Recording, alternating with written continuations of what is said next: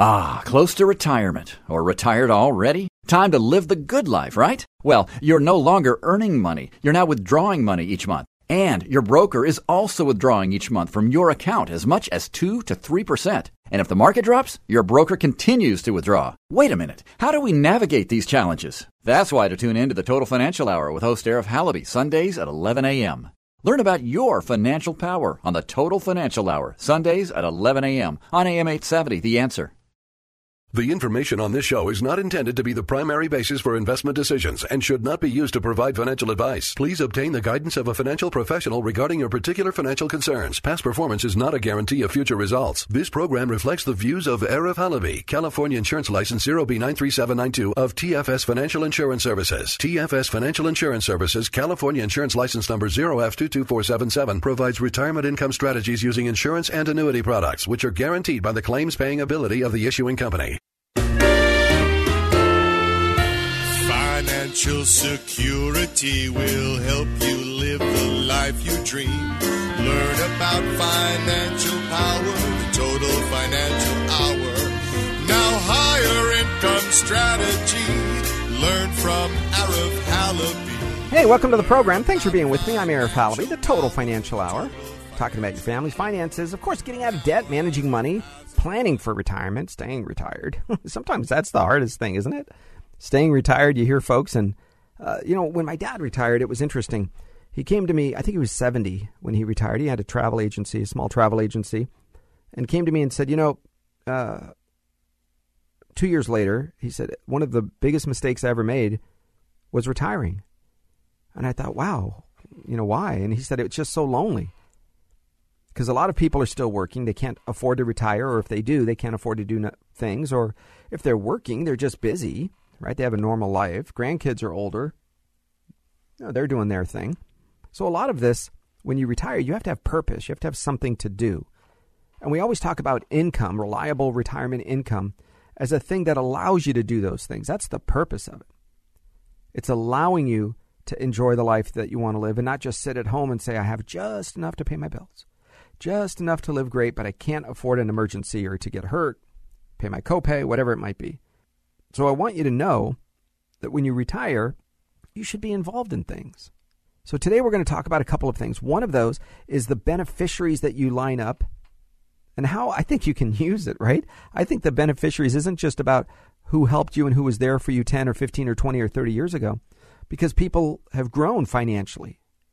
They've revealed who they are financially.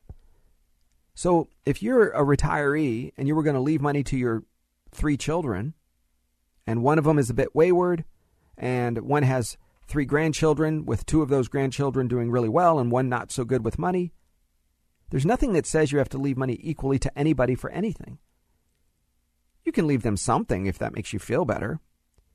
But the longer you're alive, I want you to adjust your beneficiaries along the way. I want you to see who's good with money. You don't give money to somebody or or possessions to somebody who's no good with those possessions. If they're lousy with their own money, if there's no emotional connection to protect, preserve, grow, honor, respect their own money, they will not have that same emotion with yours. Even if they do, it's always reduced a little bit just because their effort was not involved in making the money. Right? There's no emotional connection to the money that they inherit. It's like the lotto or finding $20 in the parking lot. It doesn't matter to them. It's like, oh, that's just found money. I'm going to go buy this. You say, no. Somebody worked really hard and delayed gratification. Somebody worked really hard and said, I'm not going to do this until later. Somebody worked really hard to say, I'm going to do or give this to my children or grandchildren, and then they couldn't. They didn't live that long. They couldn't do other things. When you're looking at this, you have to ask yourself, who's going to receive my money? And what will they do with it? Will it make their lives better, or will it make their lives worse?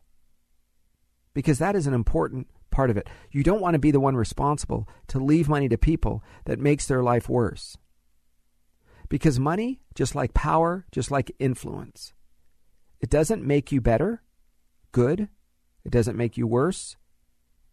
does it make you a bad person? It makes you more of what you already are. So if you're a bad guy, you're going to do more bad things, right? If you're somebody who's disrespectful to other human beings, and now you have a title, now you have a job, now you have influence, you're a supervisor, director, whatever, and you always have been a son of a gun, surprise, you now have more influence and power to be a bigger jerk to those people. So I don't want you to be somebody who gives money to an individual who's already a jerk. You follow me? I think that matters, because part of what you should do is look at the person's character, not just whether they need money, right? If they're driving a new car all the time, if they have the greatest audio-visual stuff, technology in their apartment or their house, and yet they're borrowing money to eat dinner, or they're always, lazy and they're not working hard to create wealth. But the moment they get a, quote, stimulus check, right? Listen, I'm going to tell you what you do with all those stimulus checks. You take them and you donate them. You donate them to Larry Elder. You donate them to recall Gavin Newsom. You donate them to the Republican Party or the conservative of your choice. Fine. If the state wants to give you that, you take that and turn that right around and give it to somebody else. The recalling of the governor or the school board. The liberals, let's turn it on them. Let's turn this government giveaway bribe thing that they're doing to give, quote, money to everybody. And let's turn it into something where we can finally make a difference. Because here's what you do. You go in and you check your beneficiaries. And if it is not somebody that you would give the money to today, then you don't put them on there today. You can always change it next month. Right? You can change it next week. You can change it in 2 years, anytime you want. All right. Now I'm going to give you a little bit of a background, because this is a question we get pretty regularly. So whenever I get questions that are more often coming from our clients, folks coming into the door and people coming in to see if we're the right place to work with them, if I see those consistent questions, I like to bring them to your attention. So here's one of them. Hey, Arif, I have an account that is a beneficiary, my old retirement account, and I have my 3 children on there. Should I make it the trust, or should I make it, the revocable living trust, or should I keep it as the individuals? So my point to you is this. If you want the children to have it, and you think the kids are decent with money, I always ask, are they good kids? Oh, yeah, they're good kids. So we're going to assume everybody's a good guy, and they respect their money, and they work hard for their own stuff. I got it. Then the reason I would make them the beneficiary is because there are greater options for them to pull the money out from most accounts. Meaning, if it's the trust may require everything to be sold, paid at the trust's income tax return, and the income tax return that the trust pays, the income tax could be higher than what an individual would pay. And under current law, if a beneficiary receives a retirement account, they can spread out those income payments or the withdrawal of those dollars. They can spread it out for 10 years. The trust may not have that option, and it might require everybody to pay the taxes now based on the trust numbers, right? So we have to ask ourselves, do you want those beneficiaries to pay the taxes today? They're going to pay it. It's going to just go through the living trust, which is at a 25% return. Then we just have to make sure that you know that. Now, if you want the dollars to be paid out in a certain way, I want my children to be at this age, they have to achieve this in life, then you can make the trust the beneficiary. Right? You may not want all your beneficiary in your account to be the individuals. Because now let's take a look at somebody who has who struggles with money. We'll call it your 30-year-old son, and he just can't manage money. Your 25-year-old daughter, she's always in debt. Always has the nicest clothes, shoes, purses, but she's always in debt. Then you do not give her the money. You don't. You might put it into the trust and say it's there to give her an income stream. It's there to pay for her apartment rent, but not to give her a big chunk of money so she can go party. You might say that I'm not going to do that. Because if it is an account that has a beneficiary, here's an example, retirement accounts, annuities, life insurance. Those are beneficiary driven. That means that you can put a person on it and there is no trust required. The trust is not involved. It doesn't matter. And it goes directly into the world of to the kids or the person. Right? In other words, it circumvents probate, the court's not involved. Circumvents the trust, the court's not involved. The trustee is not involved. It goes directly to the beneficiaries. Now, you might have a bank account or a credit union account. Well, you are allowed to put on those accounts something called a TOD or POD, transfer on death or payable on death. How you know you have that is when you look at the registration, which means your name and address, and it'll say TOD on file or POD. It just means that there's a beneficiary, even though it's not a retirement account, even though it's not an annuity. Most states have adopted this way to transfer bank accounts directly to somebody else without going through probate, without going through the trust, without having the trustee get involved. It circumvents all of that.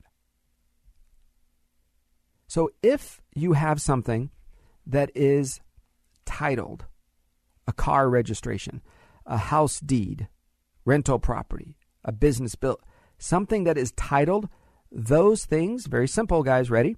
Those things have to be in a trust. They have to be.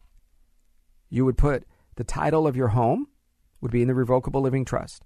You could put the LLC, the shares of your S corporation, the shares of your business. That should be in the trust. And I do not want you to have a financial advisor do your trust. Right? If it's me, you come to me, Arif, can you do my... Yeah, I can do it. Will you do it? Not in a minute. No way. Why? I like you. You're a good guy. Thank you so much. I want an attorney to do attorney's work. I want a plumber to do plumber's work. I want a financial guy to do financial work. The trust needs to be done, in my opinion, simply by an attorney. That's what I would do. I get it. It's your friend, cousin. The guy handles stocks, bonds, mutual funds, REITs, ticks, fleas, blah, blah, blah, blah, and he can do my trust. No, thank you. Okay? But Arif, it's $2,000. Yes, it is. Yep, sure is.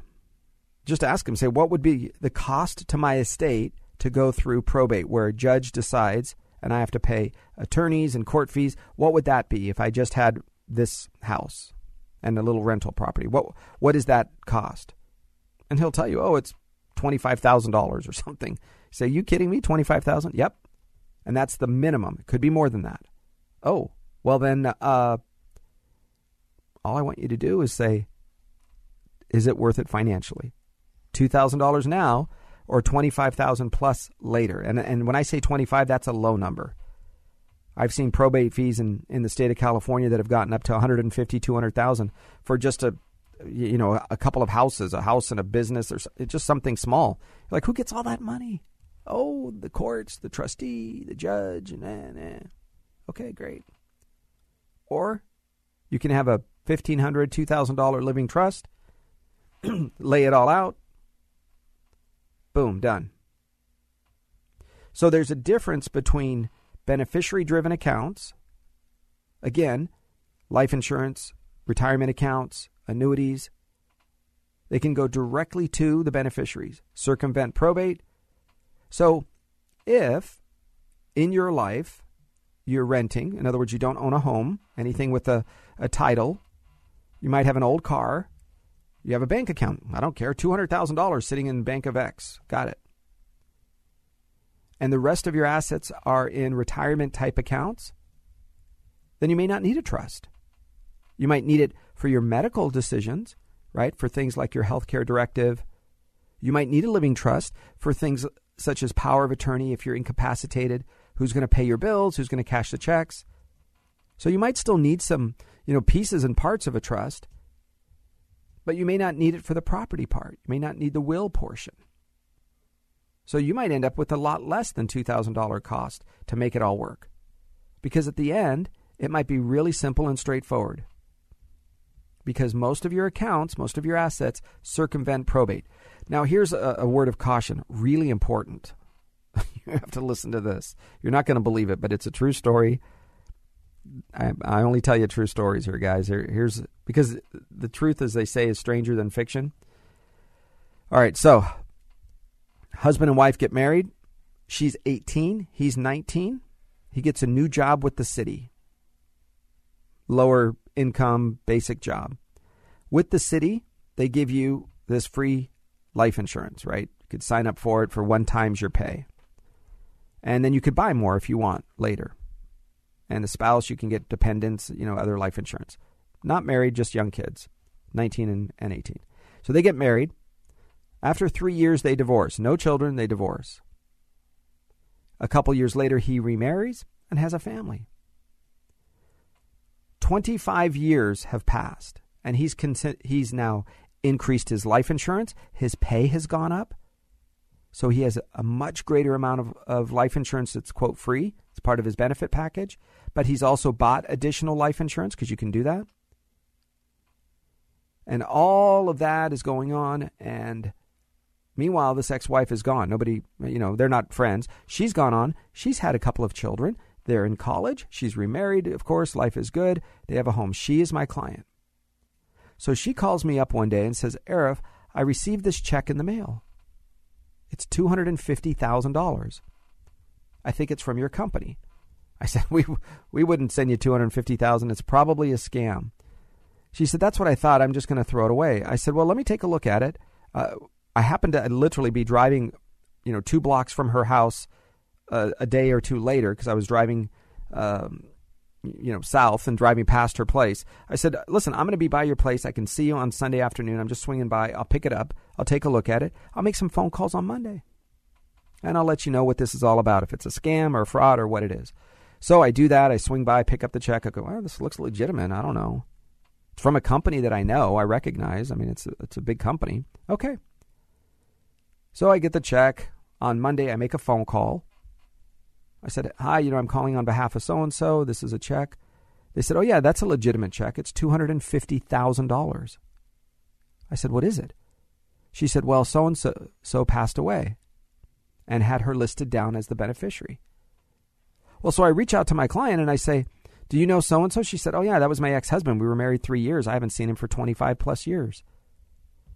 I said, well, when he got the job with the city, he put your name down as the beneficiary because you were married, of course. He never changed it to his new wife. He never changed it to his children. So 25 years pass, and because she is listed as the beneficiary, legally, there's nothing anybody can do. Now, my client can recuse the money. She can say, no, I don't want it, and it goes back into the insurance company, and then they look for the next of kin. You've heard of that term, who is basically the closest living relative, and then they would distribute it to that person, which would be his wife. However, do you think she chose to recuse $250,000 tax-free money? Nope. She kept it. She kept the money. So $250,000. And her contention was this. She said, Arif, simple. He had 25 years to change the beneficiary. I can't guess why he didn't. I'm thinking chances are pretty good he wanted me to have this money. So, now whether she's right or wrong, she received $250,000 tax-free money, and the current wife and kids did not. I don't know if that group, that family received any other extra money. Maybe they did. I hope they did. Certainly probably his retirement account and his pension. But had he put her down for the retirement account and the pension, she would have got that too. Wild. So, if you are expecting to be the beneficiary for your husband or ex-husband or wife or ex-wife or kids or anybody, make sure, go back and double check. It doesn't take a whole lot.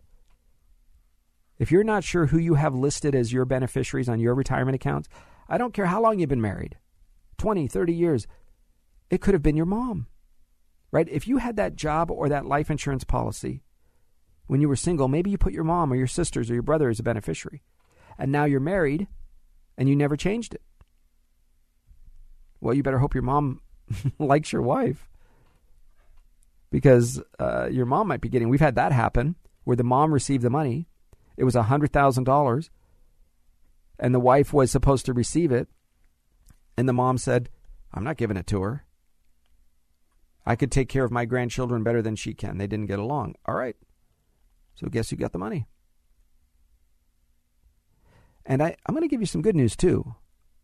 We had a client who had $50,000 and he put his sister down, and the sister is our client, and the sister recused the money and it went to his wife, the sister-in-law. So she did the right thing. I think morally and ethically she did the right thing. That was, she figured, look, my brother would have wanted his wife to have this money. It was an oversight. So you can recuse that money. But those of you that think you want to take that chance, I've got a swampland in Florida you could buy. If you think someone is going to do that, maybe not. You might want to double check. Okay, so double check your beneficiaries. It's going to go through a variety of things. Oh, remember that credit card membership thing that you're a member of, or the union or the organization or the NRA or PETA, whatever it is. Sometimes they have $1,000 or $10,000 life insurance policy just for being a member. So everything from your credit union to your union memberships at work to any organizations you're a part of, start digging through, making sure that the beneficiaries are who you want them to be. I would always prefer it be a person unless you're going to divvy it up in percentages, meaning if you're going to have a church or charity get a certain number, if you want this organization to get a certain amount, if you want this person to get it, but only in this way, right? Once maybe they have a drug problem or they're a recovering alcoholic, and you go through and say, okay, I'm going to give them money, but it's going to be doled out in dollars, not in big chunks of money. Okay, well then those dollars, you might say, they're going to be given to the trust, and then the trust manages the percentage. I'm going to share with you something it's a little bit of a caution that we had recently, and I've had this now 3 times in the last few months. So I think this is why you need to know about it. When you list a church or a charity as part of your trust or your will, I want, and you do it in percentages. I want 10% to go to this organization. I want 30% to go to, Save the Whales, whatever.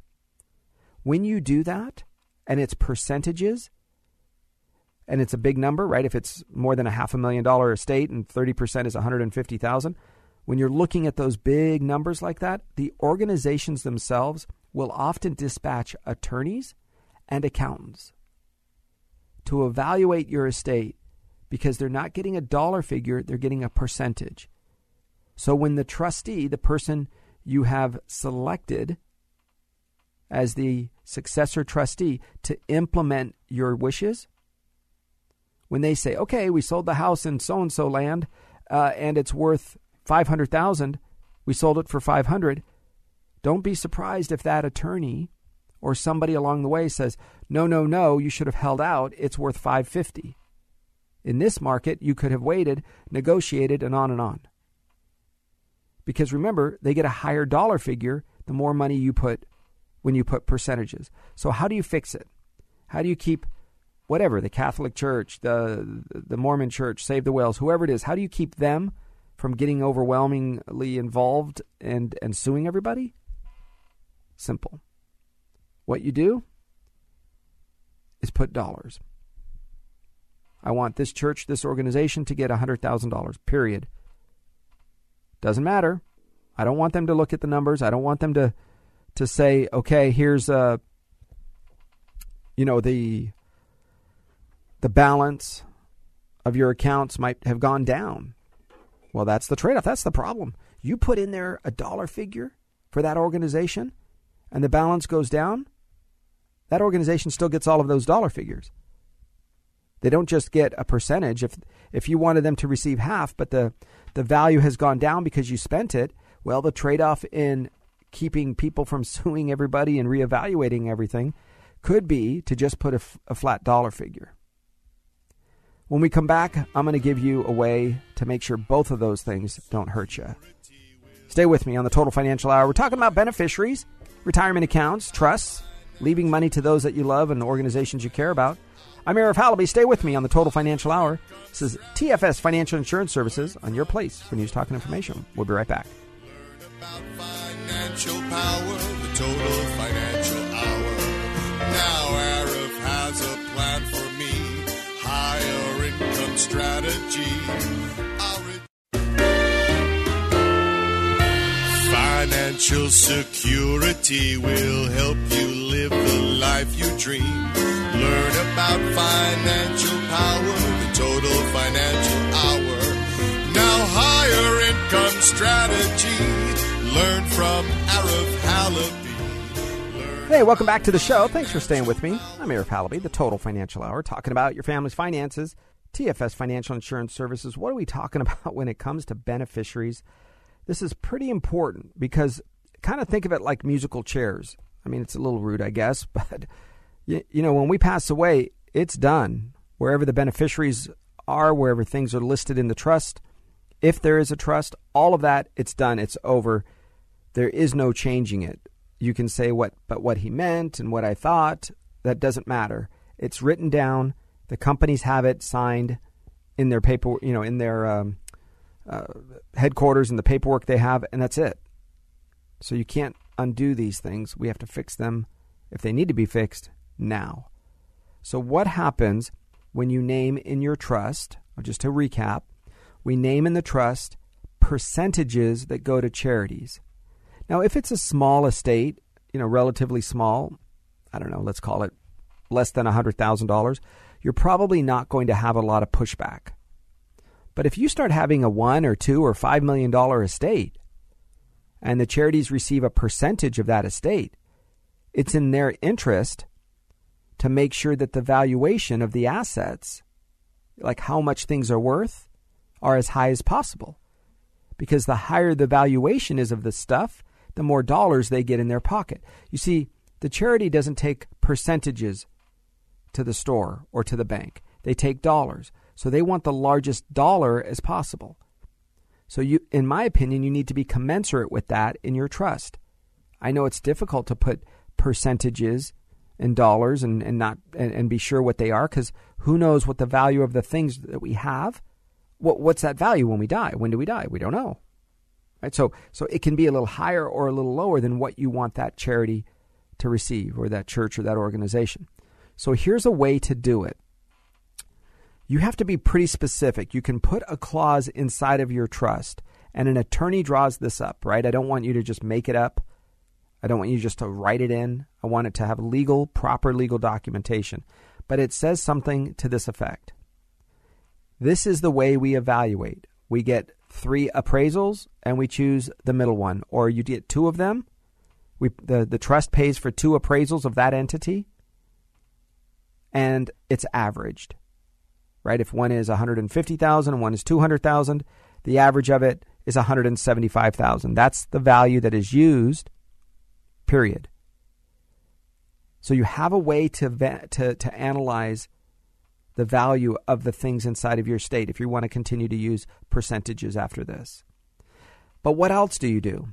You put a contestability clause, and you say that this is the first, last, and final way that we are going to evaluate it. And if any organization or their representatives contest it, they are disinherited. Or they get $1, right? You and your attorney are going to come up with the right language. Or they get $50 and it's over, done. Bye-bye. So it keeps them from putting pressure on the trust. Because what happens when these organizations, and we had it, where it was a large church that received a big percentage, and they sent a team of lawyers. And then, of course, the trust, the person and the executor, the trustee, successor trustee, they're sitting there going, I don't know. What do you mean I'm being sued? Because they put their name down as well. So now the trust has to take its own money to hire a law firm. And then the trust also pays for an attorney to represent the successor trustee. So now the trust is paying for 2 attorneys against the church's organization, trying to sue that the valuation of the house, they could have gotten more money for it, and it wasn't, $900,000. It should have been $1 million. And and they all have reasons. And okay, well, the attorneys walked away with about $100,000. Well, there's your valuation. So I want you to make sure that your money isn't going to go to law firms, because that's what happens. Remember, in every class action lawsuit, when you get 38 cents, the lawyers get millions. When you get $4.50 because they sued for a class action lawsuit of wages and they didn't get the right amount of work done, the lawyers make $1 million and $2 million and you get $14.95 or something because you didn't get your breaks.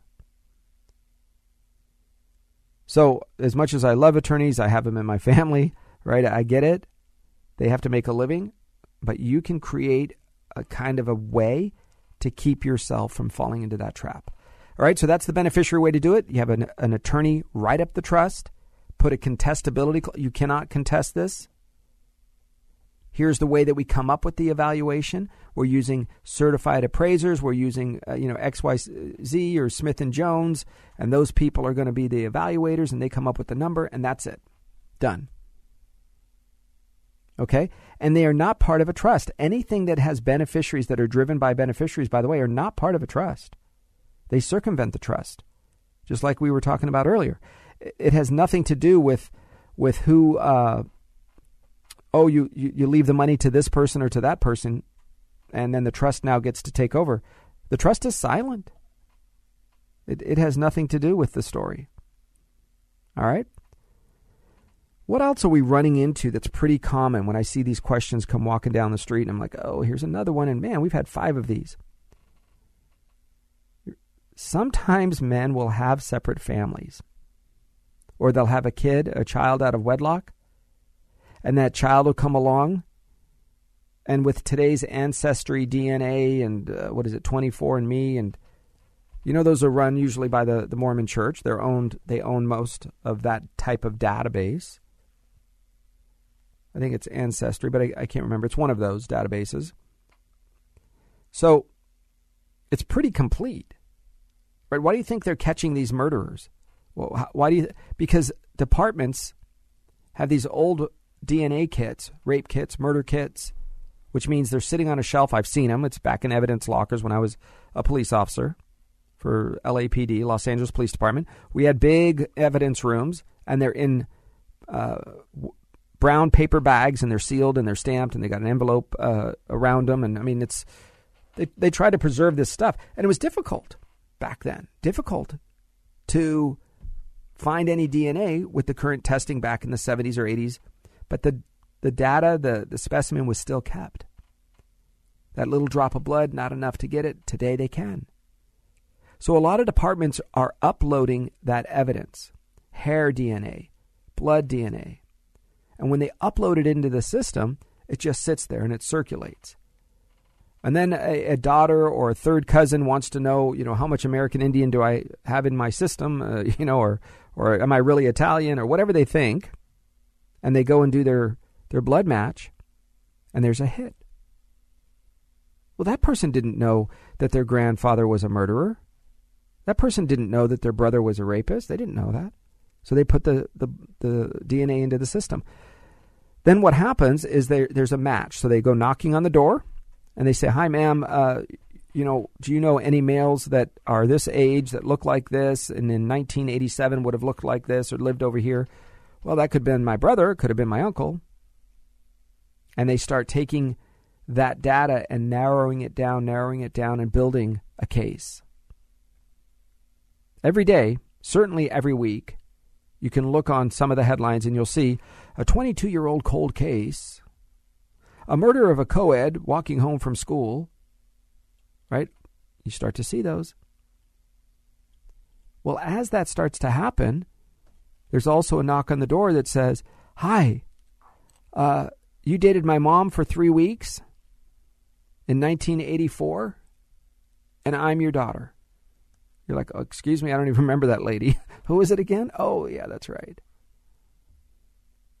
And then, does she have rights? Can she come into the house where you thought it was going to be a 50-50 split between you and your brother? Or there were 4 kids in your family and you thought you were going to get 25% each? And your dad, before he got down into his faith a lot more, maybe was a little bit of a wild child, but didn't know that he had an offspring somewhere. And then she comes knocking on the door. Does she or he get a piece of that inheritance? Are they entitled to some of that? Now, this is a pretty sticky question. Because when people come into our financial realm and when we build a plan for them, or we're kind of working on an income strategy, okay, when do we start this income and this? And we start working on completing this paperwork, and they put their beneficiaries down. If it's usually the husband is the wife is the husband, that's normal. And then the contingent beneficiary would either be, depending on their situation, each one of the kids, 25%, on and on. Now this child has nothing to say, because remember, beneficiary driven drives everything. No problem. She gets nothing. But if he puts the trust as the contingent beneficiary, and then the language of the trust doesn't exclude any kids that may be coming down the road, any kids that knock on the door, or any people that he may have post completing the trust, right? There's this big trend of men that are in their 70s giving birth, having their girlfriends or wives giving birth to their children. When, let's say, she's 35 and she has a baby, he's 70. That's not uncommon, guys. Especially if he's a widow or widower and he's divorced. It's not uncommon for an 80, I know this is going to sound kind of creepy, but for a 75, 80-year-old guy to still be able to have kids, right? So this is weird, but you have to look at this. If the living trust is the beneficiary, does it say any kids that come before and any kids that come after? Right? Because the college fling where the knock on the door comes, a lot of trust documents could say things like, oh, and any kids that I've had prior, these are the only 4 children I know of. Anybody else is disinherited explicitly. But it may not say, oh, by the way, post-living trust, I want you to also exclude those kids that might be coming down the road. Right? Whether it's their housekeeper, right, called, Arnold Schwarzenegger. His housekeeper and he had a fling that maybe lasted a long time. He knew he had a son, the same guy that's running around trying to give moral advice to, I don't care about your freedoms, that you don't deserve to have freedom when it comes to the vaccine. Okay, listen, I got you, buddy. But maybe you should worry about your family first. Right? I mean, listen, the Schwarzeneggers still have dinner together. They still had, reportedly, they still do things together as a family. Good. I'm glad. I want him to, to be honorable. But if it can happen to him, it can happen to a lot of people. So just please be careful. So make sure that the trust documents, if you're a recipient of the money someday and it's coming through a living trust, have the attorney write whatever language that is necessary to have the wishes of the person be directly represented. Can I say that in a more legal way? I don't know how. Because sometimes people will have claims to these things. Okay, what about, look, this is important when you're dealing with assets that are acquired after all you kids have grown up, done your thing. Assets that are acquired after the second marriage or the third marriage. Right? Sometimes people pass away or they get divorced and your dad is still or your mom is still acquiring assets. Now, in the documents that you have, mom might remarry and acquires assets while she is remarried. Are you 4 kids still entitled to some of those assets, or do his kids come into play? right? He had children from a previous marriage just like she did, but they are acquiring assets, things, houses, paying off their main home, whatever it is, but they're doing that together in the latter stages of their life. Who gets that? And how do they get it? So that is where a solid, I don't want an attorney. Listen, I love a lot of attorneys. They're good people. I don't want an attorney that says, oh, we do personal injury, divorce, medical malpractice, and we'll do your living trust for you. I want you to find an attorney. We have some great ones that we could recommend, but I want you to find an attorney who does living trusts, understands them, is an estate tax planning attorney. There's very few of them because it's a secondary set of exams they have to take, right? Maybe 150, 250 in the state of California alone, less than 100 in the state of Utah. I mean, look, there's just not that many of them. Do you need it if you're not that complicated? I don't know. The cost difference between one of those and the guy who chases ambulances, as they say, it's not very much. But the expertise, the quality, I like that. I want you to have that extra set. So keep in mind that you can have that freedom to go out and to make sure that that particular person is doing the right thing. I don't want you to have a trust. Okay, when I'm looking at a trust that lays down and says to yourself and your family and your friends, here's the way I want to be remembered, because we're going through this now, a lot of you are. When somebody close to you dies and they say, I don't want a big funeral, I don't want you to make a big fuss. Can I be a little rude for just a second? I mean, forgive me, it's not normal to say that, but it's kind of none of their business. Well, if they're the ones that died, that's right, but a funeral is not for them. Right? Almost, not quite, but almost, like a wedding is not for the two couples. The wedding is for the family to be joined. The wedding isn't just for the two people. I mean, you get it? A wedding is to join families. It's so that we mingle and we hold the couple accountable. We are morally and religiously guiding and directing and supporting them. Well, what's the difference in a funeral? There are people left behind. So I understand in your trust or your will or even just the wishes you tell people, you don't want a big party. You're not going to be there. Right? You might be shy of big public events, or I'm not a good public speaker. Great, because nobody's expecting you to say anything. Right? You've passed away. If your loved ones want to have something to remember you by, shouldn't that be their business? Right? Don't let your feelings guide and direct something in which you have no business guiding and directing. Right? The funeral is not about you. It's about the people that are going to miss you. It's about the people that want to remember you. So with all due respect, you kind of stay out of that business. You can put, hey, listen, whoever's alive and wants to honor me or have fun or sing or dance or play music, they can do that. That's part of their healing. It's part of their life to come to grips with the loss of you.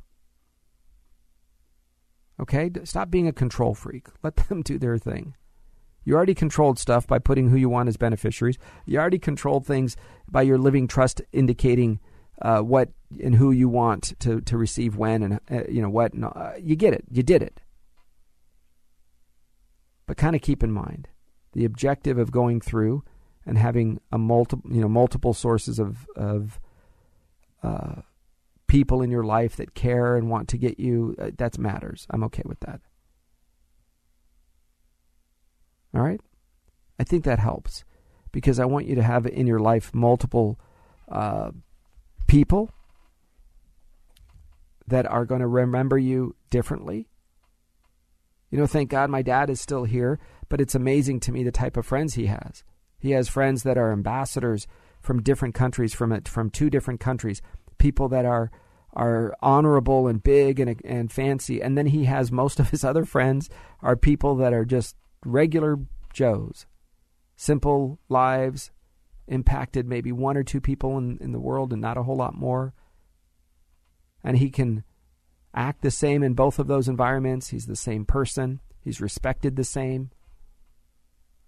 And he has a wide range of people and friends. For him to say, that person needs to remember him the same way that person needs to remember him, and they should have an event that looks like this. You can't do that. People in your life love you. They want to be around you, at least as much as possible. All right. Hey, guys, I want to give you a couple more things here. Every once in a while, we do events where we have dinners and events where we speak to people and kind of get together. Give us a call at 888-99-RETIRE, 888-997-3847. We can certainly do Zoom meetings, right? The video conferencing, we do that. We have a variety of those. We can certainly talk on the phone. Maybe I can help you. If I can, I'll tell you. Usually it takes me about 15 minutes. Certainly I ask a few questions and I say, yes, I can help you, or no, I can't. If I can, then I'll ask a few more questions. I'll give you some choices. Remember, the purpose of your money determines the place of your money. And if you want some or part of your money protected from the market declines, the interest, the principal, protected, never going backwards, in other words, safety. If you're okay with the reasonable rate of return, over time you're going to average between 3 and 6, maybe 3 and 8. You might get a 0 some years, many years. You might have a 10, you might get a 2, 4, 9. But over time, over let's say a 10-year window, we seem to average right in between 3 and 6, maybe 3 to 8. That's important you know that. Because, Bitcoin's doubled or the stock market has tripled. That's fine. With us, the primary objective is protecting the principal and the gains. And whenever you want it, if you want it to have and give you reasonable income, we can do that. If you want to just leave it and let it grow for 2, 5, 10 years, you can do that. You're not forced, at least not by us, to take money out in any form or fashion. Some companies will give you a bonus, which is like a matching. Every time you deposit money, they will deposit money. So if you want some or part of your money to grow at a reasonable return, you're okay with never losing it, of course, which means you may not get all of the gains. You want to keep things simple, easy to understand. And you want a little bit of liquidity, let's say 10%. Fine. You can take out that every single year if you want. You don't have to. Maybe we're right for you. It would be our honor to see if we could help. Be a privilege, because this is your life savings. It's not ours. We never forget that. Unlike some financial professionals, we were on the phone the other day with one trying to ask some questions, and they took it as if it was personal, as if this client's money was really his. And the client was pretty frustrated, pretty upset about it, and said, "Come on, really? We're just asking questions. We're trying to figure this out. And what are you trying to do again?" So we never act that way. Our job is to protect your money for as long as you want us to. It would be our privilege to be able to do so. And then think about this. Do you want a beneficiary review? Do we need to make sure we can go in and dig and find the beneficiaries for the accounts that you have? Make sure they're what you want them to be. We ask the right questions. We just found this recently with a very educated, very successful person, and their personal bank account did not have a beneficiary or a transfer on death. Their personal IRA, individual retirement account, did not have a beneficiary. Because sometimes when companies are taken over or they're absorbed or there's a merger or acquisition, they don't always transfer the beneficiaries over to the new company. We're starting to see that a lot. So if your company has changed hands a couple of times, in other words, the one that holds your retirement accounts, maybe you have to double check just to make sure that the beneficiary list is what you want it to be. Because once the music stops, once the person passes away, there is no changing it. Whether it's your wife or your husband, we have seen spouses eliminated from beneficiaries on countless occasions, more than I can care to remember. So I want you to make sure that whoever you have as the beneficiary, you want as the beneficiary. Okay, pretty important you do that. Folks, my number again, 888-99-RETIRE. That's 888-997-3847.